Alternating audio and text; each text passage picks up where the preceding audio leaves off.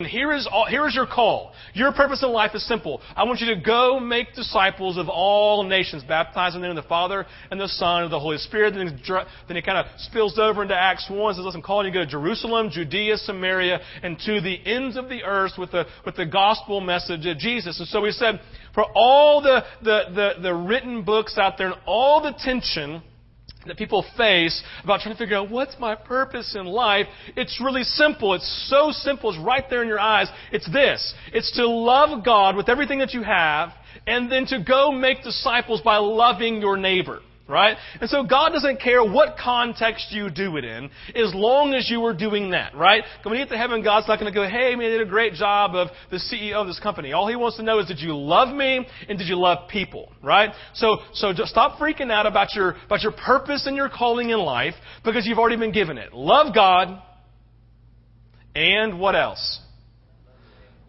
Say it again. Make disciples and love your neighbor, right? Make disciples and love your neighbors. And so we said, this is the beginning of discipleship. We've been called to be disciples and to make disciples. And we went on next week and said, you can't lead somebody, listen, common sense, you can't lead somebody to someplace you've never been. Right? You can't disciple someone unless you are effectively a disciple of Jesus. So we took the discipleship litmus test, which was this. Jesus said, if you're going to be my disciples, if you're going to follow me, here's the test. You got to hate your mother, hate your father, hate your brother, hate your sister, hate your spouse, and yes, even hate your own life. So to be a great disciple, we have to hate well. Which makes Jesus sound conflicted, because we just said the call of humanity, the call of Christians, the followers of Jesus, is to love God and to love our neighbors who are our mother, our father, our sister, our brother, and everyone else around us, right? So what we said was simply this. Jesus is coming and saying, your priority in life and your primary relationship is me.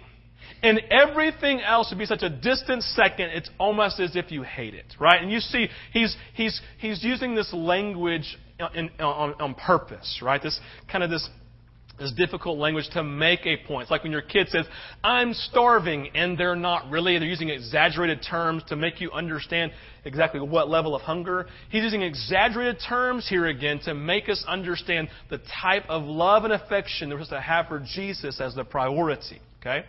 And so then we came back and said, okay, this is the relationship there. And then last week I was here, I talked about then the jealousy of God. The jealousy of God. It says in Scripture that His name is jealous. Right? We just sang it. You just sang it. He is jealous for me. Love like a hurricane. How many of you have ever gone through a real hurricane before? Randall and I we lived in Orlando, and we went through 3 hurricanes in 3 months. It was nuts, right?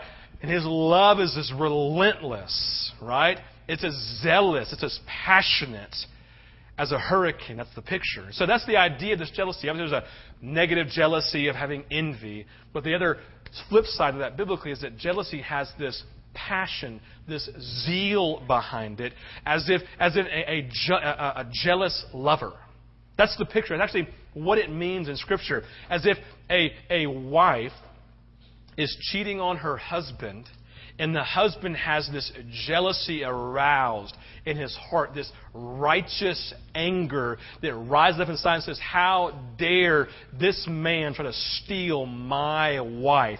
And there's just this zeal and this passion. We said, this is the deal. This is God's love for us.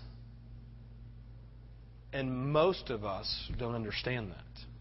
We're not living that out on a daily basis. We don't actually think of the jealous nature of God's love for us. And I told you to pray for revelation, for awakening to that. Because it is a holy mess up in our lives when we figure out how much He loves us. It messes everything in us up. I mean, it just wrecks us in a wonderful way. It's just wonderful when we recognize His jealousy and His passion and His love for us. And so that's kind of where I left y'all, was praying into that awakening, praying into the understanding of that type of love that He has for us. All right? So now we're going to jump back in this morning and say, this is discipleship. So why don't you roll this video? This is the video. I'm going to roll this video real quick. Let's say, this is kind of what I believe God's doing, kind of this next step of discipleship at Vintage for us and who we're supposed to come and how we're supposed to view discipleship as a church. Let's roll this. I made that video. I'm just kidding. I didn't. Now, the idea when we see this picture, when I look at I look at church, especially I'm going to pick on Southern Christians. Southern Christians, we are really good at going to church, right? We base the value of our week on whether or not we went to church. And so we think of church then as this building, right? This gathering that we do. And the reality is really clear that church is less about going to a building and doing this thing on Sunday morning, and it's more about being the church. Right? The church it's a group of people, right? The church is an active, moving organism of people, and it's not this building that we come to. So when you say sometimes, well, I went to church today, you're wrong. Don't ever say that again. You don't go to church. You are the church. If you live in your body, then you are the church 24/7 every day. So we never go to church. We are the church. We happen to be the church gathering together. So from now on, what you say is, I'm just going to go hang out with the family today. Where? Well, it's a group of people at Vintage 242, the church here together, right? We are the people of God. It's called the ecclesia, the people of God, the body of Christ, the church together. And so when we talk then about disciples and being disciples and making disciples, what we're talking about is less church and this idea of a building and about relationship, right, of being the church. Less busyness, which is all the stuff we saw, and more about being in relationship with people, right? Being engaging people, having your life engaged by someone else, and then you engaging someone else in relationship, right? It's not about producing a show here that we do, but it's about showing Jesus as we love people, liberate, and set those free who are struggling. It's not about being an entertained audience, but about being a lover of Jesus who reveals Jesus to every person that we have audience with every day. This is what it means to be the church. As a living, breathing organism that you are a vital component of. You are an arm. You are a leg. We are the body of Christ. We are the church. And so the idea then of true discipleship is this idea of being conformed then as the people of God, as individuals and as the people of God together, of being changed and conformed into His likeness. And so we've been talking for the last several weeks about that and saying that happens as we engage Jesus in relationship with Him. But it's also then after having been engaged in relationship with Jesus, you then engaging others in relationship as you share the relationship you have with Jesus with them. Do you see that? Listen, hear me on this. I don't care if anybody ever gets saved inside the four walls. As long as you're leading them to Jesus outside of the four walls and then bringing them to the family reunion every Sunday, right? It's not my job to get your friends saved. It's your job to be Jesus and love them and lead them to Jesus. Stop looking to me or anyone else here to lead your friends to Jesus. You lead them to Jesus. If you don't know how, then find someone to lead you to Jesus so that you can then lead someone else. This is the idea and the picture of discipleship. It's beautiful. Could you imagine if all of a sudden every single person in this room right now grabbed hold of that reality and began to go and disciple every single person in their relationship with? When I say discipleship, either that means just being friendly to them so you can enter into a relationship, or it really means just loving them so they know that you're not some freaky weirdo Christian, right? That you actually love people and you're normal, right? And you can actually have a normal conversation. It doesn't involve, hallelujah, Jesus, right? It's a real authentic conversation with them that's real. Or maybe it's literally saying, hey, do you know Jesus as your Lord? Do you know Him as the lover of everything in your life? There's all these contexts of discipleship. But it begins by you knowing Him, by loving Him, and loving other people, and having a relationship you're able to share. So that we stop going to church and start being the church. Less busyness and more relationship, right? Not an entertained audience, but a lover of Jesus who reveals him to every person every day that we meet. All right. See, you love that. All right. So what I'm going to do for the next several weeks is this. We're going to look at the church in Philippi. We're going to look through the book of Philippians. So here right now, here's your homework for the next, I don't know how long until we're done. Read Philippians. Your job this week or your homework, right? Because I'm giving family homework, okay? Family homework there is this week. I want you to read the first chapter of Philippians every day. It's a short chapter. It's not that long. It's not that hard of a read, right? If you don't like reading the King James Version, right? Read the Message. I don't really care what you read. Just read something. Some of you are like, oh my gosh, that's not inspired of Jesus. It is, right? It's fine. Just read the Bible, right? Get the NIV and the American Standard and put it next to the Message and compare them together. I don't really care, right? Stop being a Pharisee and just let people read the Bible that makes sense to them, okay? So here we go. So get in this whole moment and read the Bible, okay? Read the first chapter of Philippians. Get into it, engage it, embrace it, and see what God has to say and see if I'm wrong when I get up here and teach on Sunday morning, right? Make it more fun that way. So read the book of Philippians. This morning what we're going to do is we're going to look at the very first verse of chapter 1. That's all we're going to do. We're going to look at this one verse and look at Philippi as a city in the church in Philippians. So before we do that, the cultural background. You got to get an understanding of what's going on. You have to recognize, please listen to this. Every letter of Paul is a response to a previous letter. Okay? So we only hear one side of the conversation. So we're going to do our best to kind of get a picture of what's actually happening. But you have to recognize when Paul is writing, he's writing, listen, to a specific people at a specific time in history with specific issues they've already written about in their previous letter. Okay? So that's what's happening here. So it's a specific moment, specific message, a specific situation that's going on. Now you got to understand the context of what's happening here. So Paul, he's on his missionary journeys, okay? And if you don't know this, Paul always goes on major trade routes for his mission journeys. Why does he do that? Well, it's because he can reach the most people. Think about this. What if we did all of our ministry at Atlanta Hartsfield Airport? Think about how many nations you would touch every day because people are flying in from all over the world and then leaving. That's why he stays on trade routes, because he can go into Philippi, which is a massive, just a great city with great business, great trade going on, and he comes and says, I can have the greatest reach by going to a city where people are always coming to it and then leaving, right? He basically is coming here so he can send missionaries out. So he comes into the city, this trade route city, this great city with lots of business and lots of trade, and he invests his time and energy here. And so he comes in Acts chapter 16. Go and read that too. That's the second part of your homework. Read at chapter 16. It's like verses, I think, 12, like 30. It's like where he comes into Philippi. And so what you recognize, he comes into the city, and there's no Jewish synagogue. There's no Jewish presence. There's no Christian presence, right? The primary religion is the imperial cult, which is the worship of the emperors of the day. And the emperor here actually is Augustus, Caesar Augustus, right? Part of the Roman Empire. And so they're coming in there, and so he walks in, and listen, there are no friends here. He doesn't have any Christian friends. Oh my gosh, it's so hard having no friends. He has none. He walks in and makes them. So he goes, so maybe there's some people praying outside of the city. So he goes out, what does he find? Women? He finds a bunch of women. You want to start a good church? Get some women around you. You think I'm kidding? That's serious, right?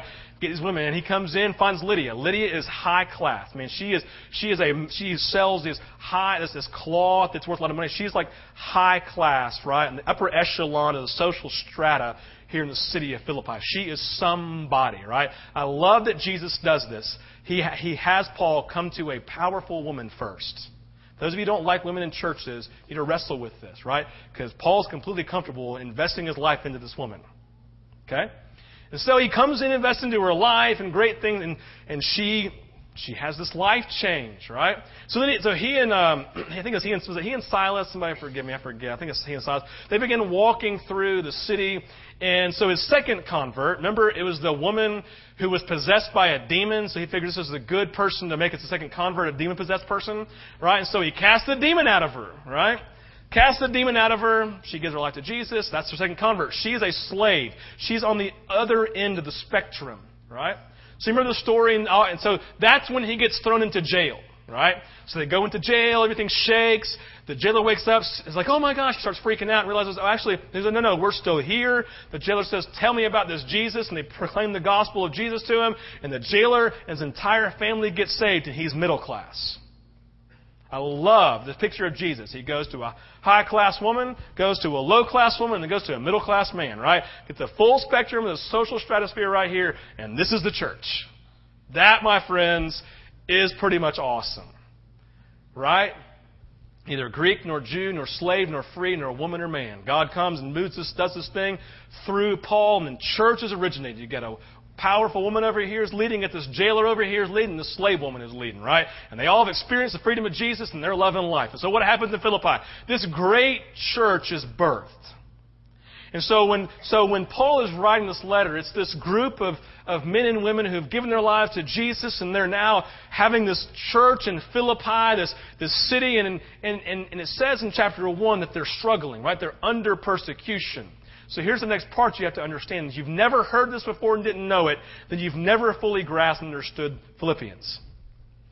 Philippi is a Roman colony, and that is a huge deal.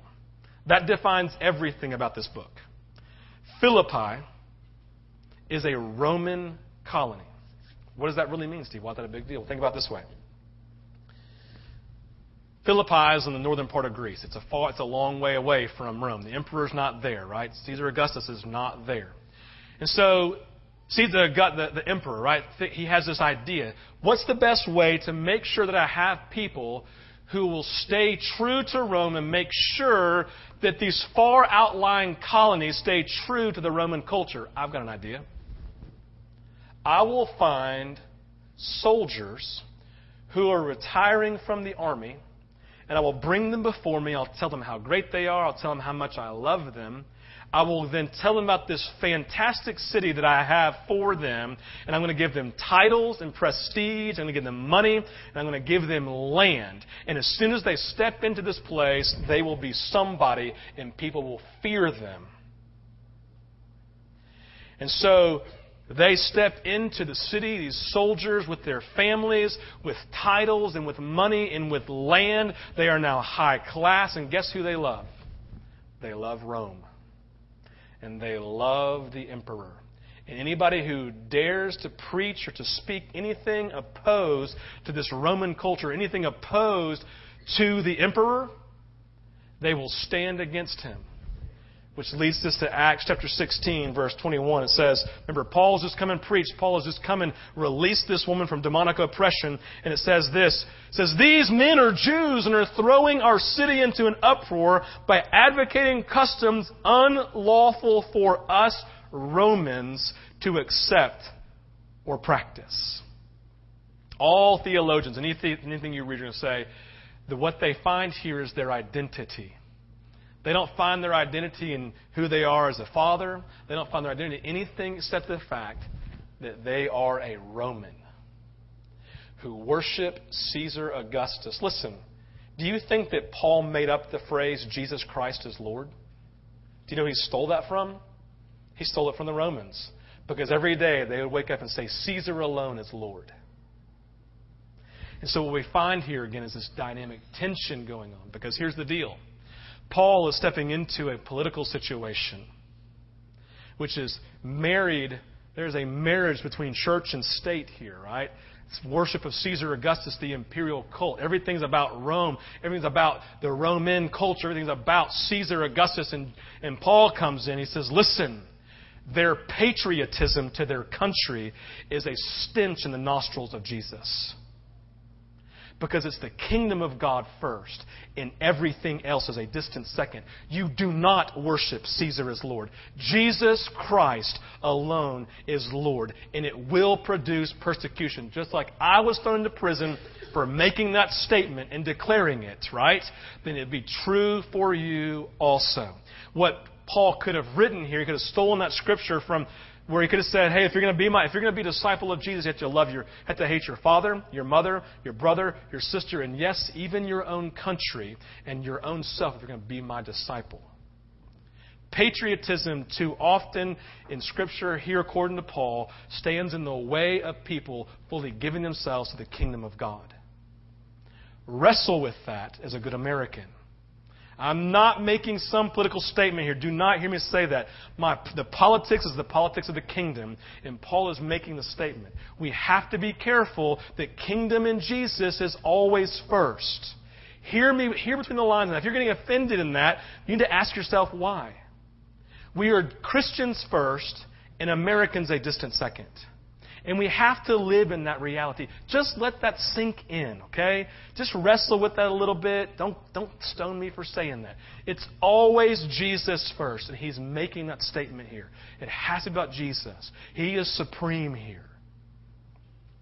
So that's why there's persecution. Because they're saying we're not going to be patriotic to Caesar Augustus. We're not going to worship him as Lord. We will serve our country, right? We will do what we need to do. We will be good Romans, even in the context of the culture that we're living in. Paul was a good Roman. If you go on and read in the end of chapter 16, he gets thrown into prison and he says, I can't believe you threw me in, a well-upstanding Roman. And it says the leaders freaked out because that was unlawful to do. Paul's a good Roman who put Jesus first at all times. So that's the context he steps into. The patriotism of the people of Rome, because of the soldiers and the status of who they are, literally caused persecution to happen for the Christians who were in Philippi. That's the context of the writing. You can't read the Philippians unless you understand that. Okay? So let's jump in now. First verse of chapter 1, it says this. Let me find myself. So the first verse says this: Paul and Timothy, servants of Christ Jesus. All right. Now, this verse that Paul writes is intentionally shocking. Now, I don't know if you read it as shocking. I don't know if you kind of glossed over it. Is all you're going to talk about? This verse to his readers is shocking. And it should be shocking to you. It is the foundation. It is the base upon which the rest of the letter is written. Paul comes and says, Timothy and I are servants of Christ Jesus. Now, you need to recognize, this is the NIV. The NIV does a really bad job of translating this word. The Greek word here is doulos. D-O-U, did I write it? D-O-U-L-O-S. It literally means slave of the lowest order. Okay? Servant just sounds like, hey, I'm just going to go over here and serve from 9 to 5, then I'm going to go home. No. A doulos is a slave of the lowest level. They have no rights. They have no rights to pursue their own will. They have no purposes of their own. They are 100% and completely under their master's wills, the master's desire, the master's will, the master's purposes, and the master's longing. The slave has no life of their own outside of what their master tells them to do. And so Paul comes into the moment, and he begins to speak and says, I want to go ahead and clarify for everyone up front as I write this letter, I am a doulos. I am a doulos. I am a slave of the lowest order, and I love it. And I love it. Because what happens here in this moment is this. He is saying, I am a slave to the Lord Jesus Christ. I am completely sold out to His will, and I am willing to go wherever He leads me. I'm a man who has made a choice, and I'm going to serve Him for all of eternity. Scripture tells us, it says, listen, there are two masters you can serve. And you're going to either hate one and love the other, or love one and hate the other. Right? You're going to hate one, love the other, whatever it may be, right? And so the idea, Paul's going to say, listen, I lived as my own master of my own life, master of my own domain for all of my life. And I had a revelation moment of the jealousy of God's love for me, and I recognized the best thing to do in my life was to become a doulos. To, by choice, become a slave to Him and turn over everything in my will and my desires and my passion to say, I don't want mine anymore. I want yours. Why? Because he stands under a jealous lover of a master who desires the best and longs for perfection for this slave. And he's saying, Paul, as your father, as your God, you've come under me and I want the best for you. And my purposes and my will are perfect. And Paul's had this recognition. It's a powerful moment. You got to recognize that when Paul is speaking, just put that verse back up and just leave it up, okay? Man, you have this whole thing going down of this first verse right here. It says, Paul and these slaves of Christ Jesus. You see, for every single person who was listening as this letter was being read out loud to the family gathering, that's how they were read. If you don't know, they would bring up a letter from Paul wrote a letter, Paul wrote a letter. Oh my gosh, let's all get together. They would all run over to the gathering place, right? The 10, the 20, the 30, however many it was, and they would all sit down just on the edge of their seats and say, Paul wrote us. Oh my gosh, this is so great. Dad wrote us. Spiritual dad wrote us. This is going to be, he finally wrote back. This is so great. I've been waiting for this moment, right? They're leaving all their food at home. They're grabbing their kids and dragging them down the road, right? And they're sitting there in the moment. And he writes, and whoever it was, the pastor of the moment, the shepherd gets up and he opens the letter and he says, Paul and Timothy, slaves of Christ Jesus. And a holy hush breaks out. Because, see, in the eyes of every single person who was sitting there, they recognized Paul as their spiritual dad. They saw him as the founder of their church. He is on a pedestal for them. They know his story. They know everything about him. They know him as an apostle. What does that really mean? Well, they know that he's on par with the Peter and the James and the Johns and the Matthews, all these disciples of Jesus. And they're like, he just called himself a slave. He's on par with these guys. How can he do that? Because, see, 50% of the people in the room had at one time or another been a slave. You see, in these Roman colonies, half of the people in the colony were slaves. Slavery was a little bit different back then. It didn't have quite the negative connotation as it does, at least for our generation, looking back into the 1800s and stuff. It's different, right, in the 1900s. But you had this whole dynamic going down that every single person in this room knew, either had been a slave or had probably owned a slave. And they knew the language. And all of a sudden they went, oh my gosh, what is he getting at? You see, for us as human beings, what do you do when you go to a dinner party and you get in those conversations? And some of you dread this moment, and some of you can't wait. And the person asks, hey, what do you do for a living? Now, the CEOs of massive Fortune 500 corporations go, well, I'm a CEO of a Fortune 500 corporation. Like, oh my gosh. And you're like, and what do? You automatically put that person on a pedestal. You put them up here, right? Go to the next person and say, what do you do for a living? I'm one who beautifies our city. Oh, how do you do that? Oh, I scrape gum off the sidewalks. Really? Yes. And I love it. Right?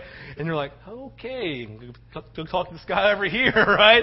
That's strange. So anyway, this whole dynamic going down. So we step into situations, and by nature, what do we want to do? We want to listen, how many of you have ever described yourself in a much higher way than you actually were? Right? Because you step in a situation, right? Somebody's wearing a tie and they're drinking a martini, and you're like, I need to prove myself of being I need to prove my value and my worth to them. They have an olive in that drink, right? They must be cool, so I'm going to prove myself to them, right? And so you say, well, you need to describe yourself in some way that your wife goes, really? Seriously? That's not what he does, actually, right? Because their wife makes you be honest. It's great. And so you have this whole dynamic going down. And Paul comes in the moment, and guess what he has? He comes in the moment, and someone looks at him at the dinner party and says, what do you do for a living? And he goes, oh, I'm a doulos. And they go, how did a doulos get in here? And they go, who are you talking about? That guy right there is a doulos. Paul, are you kidding me? Let me tell you what he's done. He's seen people he's literally laid hands on the sick and they've been healed. Blind eyes have been opened, right? Thousands of people have entered into a relationship through him. He's literally prayed for them. The dead have been raised, right? He literally travels all over the world to proclaim the name of Jesus. He started a church that you're sitting in today. But he says a doulos. I know it's crazy. Because in this, there was no level of false humility for Paul. He wasn't trying to make some sort of political statement here. He literally said the greatest agenda in my life is to be a slave of Jesus. And I don't care what anybody else thinks about me. I'm a doulos till I die. I am a slave until I die. This defines him. And the point that he's making it this the fourth word of this first line of the letter he's writing, is he's saying, listen, wake up. If you're going to be a disciple, then you must follow me and be a doulos. You must be a slave every moment of your life to the love of Jesus and to the call that He has on your life. It's not your will, but His will. You must decrease because He needs to be increasing every moment of every day of your life. If you're going to be in a relationship with Him, it needs to be this way. If you're going to be discipling others, you need to begin by being a doulos so you can lead everybody else to being a doulos and a slave and a servant of the rest of the world, because you need to love God by serving Him, by loving your neighbor. This is what it means to go make disciples of all nations. Because He is a jealous lover who's satisfied with nothing less than this relationship. So, what does that mean for us? 3 things. It's an encouragement for us, because the last thing you really want to be in life is a slave. So let's kind of put this in context. Number 1, the master is always responsible for the slave's needs. If a slave can't get anything in their own strength, they can't use their own purposes to get stuff, then guess what? They can't get anything. So guess who's responsible for them every day of their life?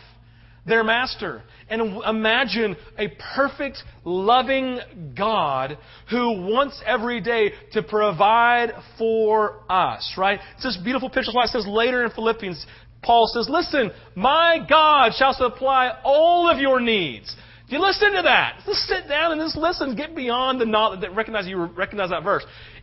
He says, my God, my master, I'm a doulos, my master, He provides all of my needs according to His glorious riches in Christ Jesus, whom we're in relationship with.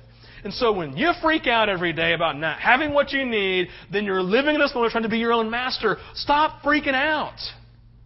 He's your master. And it's His responsibility to provide for you, whether it's literally food on your table or clothes on your back or healing for the things that are causing your depression or your anxiety or your worry. He says, I am the one who provides, right? This is my job. I am your master. I'll do this. The second thing is this. The master is responsible for his slave's duties. Listen. So as we have jobs, we have things that we're supposed to be doing in life, okay? And so every day we freak out because we we compare ourselves to somebody else who is smarter, who makes more money, who is better at what they do, right? And so we freak out saying, oh my gosh, I got to be like this person over here. And God says, no. I pass out the duties. You don't. And so if you look down on yourself because all you do is stay home and care for your children, and you look at this woman over here who is just literally leading thousands of people to Jesus over in Africa and seeing the dead raised, or she's leading her own corporation, right? Guess what God thinks about that? He doesn't care, because all He wants to know is that you're fulfilling the duty that He gave you. And if you are, then in His eyes you are 100% equal, and you need to stop comparing yourself to anybody else and just make sure that you're doing what God wants you to do, because it's His duty for your life, and you can stop comparing yourself. So stop worrying and take a deep breath and enjoy your duty. Listen, guys, this is tough living in America because we're always climbing the corporate ladder.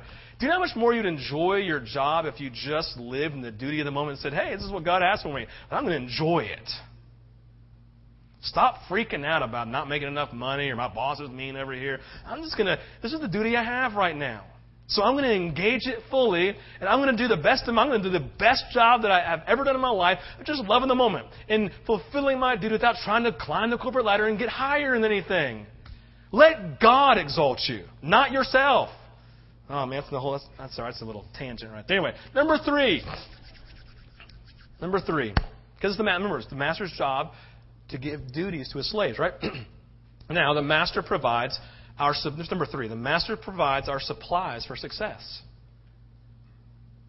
So, it was really common in the Roman culture that if you had a slave and you were going off to war, you'd take your slave with you. Well, guess what he has to fight with? Absolutely nothing. Guess who he's looking to? You, the master, right? And so it's your job to supply everything that he needs to fight well. In fact, because you quote unquote own him, you want him to have the best of the best. So more than likely, you're actually probably giving him your stuff, your armor, your sword, because man, he's in it because he needs to be able to provide and take care. You want him alive, right? He's costing you money. So you give him the best of the best. And so we find this here, right? 2 Peter 1:3 says, His divine power, who's God's divine power, has given us everything we need for life and godliness through our knowledge of Him who called us by His own glory and goodness. Basically, we have everything we need for life and godliness through our knowledge of Jesus and Him as our Master. And He provides everything that we need to live life and to flourish in the moment and to succeed in the duties that He's given us. It's a fruit of the Holy Spirit. If you're in a job and you have no joy, it's not God's fault. He's already given you the fruit of His Holy Spirit. If you would engage, listen, you want to enjoy your job, guys, then you so fully engage Jesus every moment of your life that you don't care if you're scooping poop out of a toilet or living high off the hog in St. John on the 10-year anniversary, right? Who really cares as long as you are loving Jesus in the moment? Because when you love Jesus in the moment and He becomes everything to you, then the mundane becomes fantastic. How do I know that? Because it's the fruit of what He supplies for us. It's a fruit of His presence with us. It's love and it's joy and it's peace and it's patience. It's kindness. Listen, stay-at-home moms, if you're struggling with your toddler and you're wrestling, say, oh my gosh, right? Number one, hang out with some other women sometimes, right? And husbands, take care of your wives and give them some space. But the other part of it is just fall in love with Jesus the entire day. Go after Jesus while you're chasing after your children, right? It may take you time it may take some time to allow that to fully engage, but that's the idea. As you fully engage the presence of the Holy Spirit, the promise is His fruit will all be love, joy, peace, patience, kindness, goodness, gentleness, faithfulness, and self-control. Who doesn't want more of that, right? So, engage Him in this way as a master pours Himself out.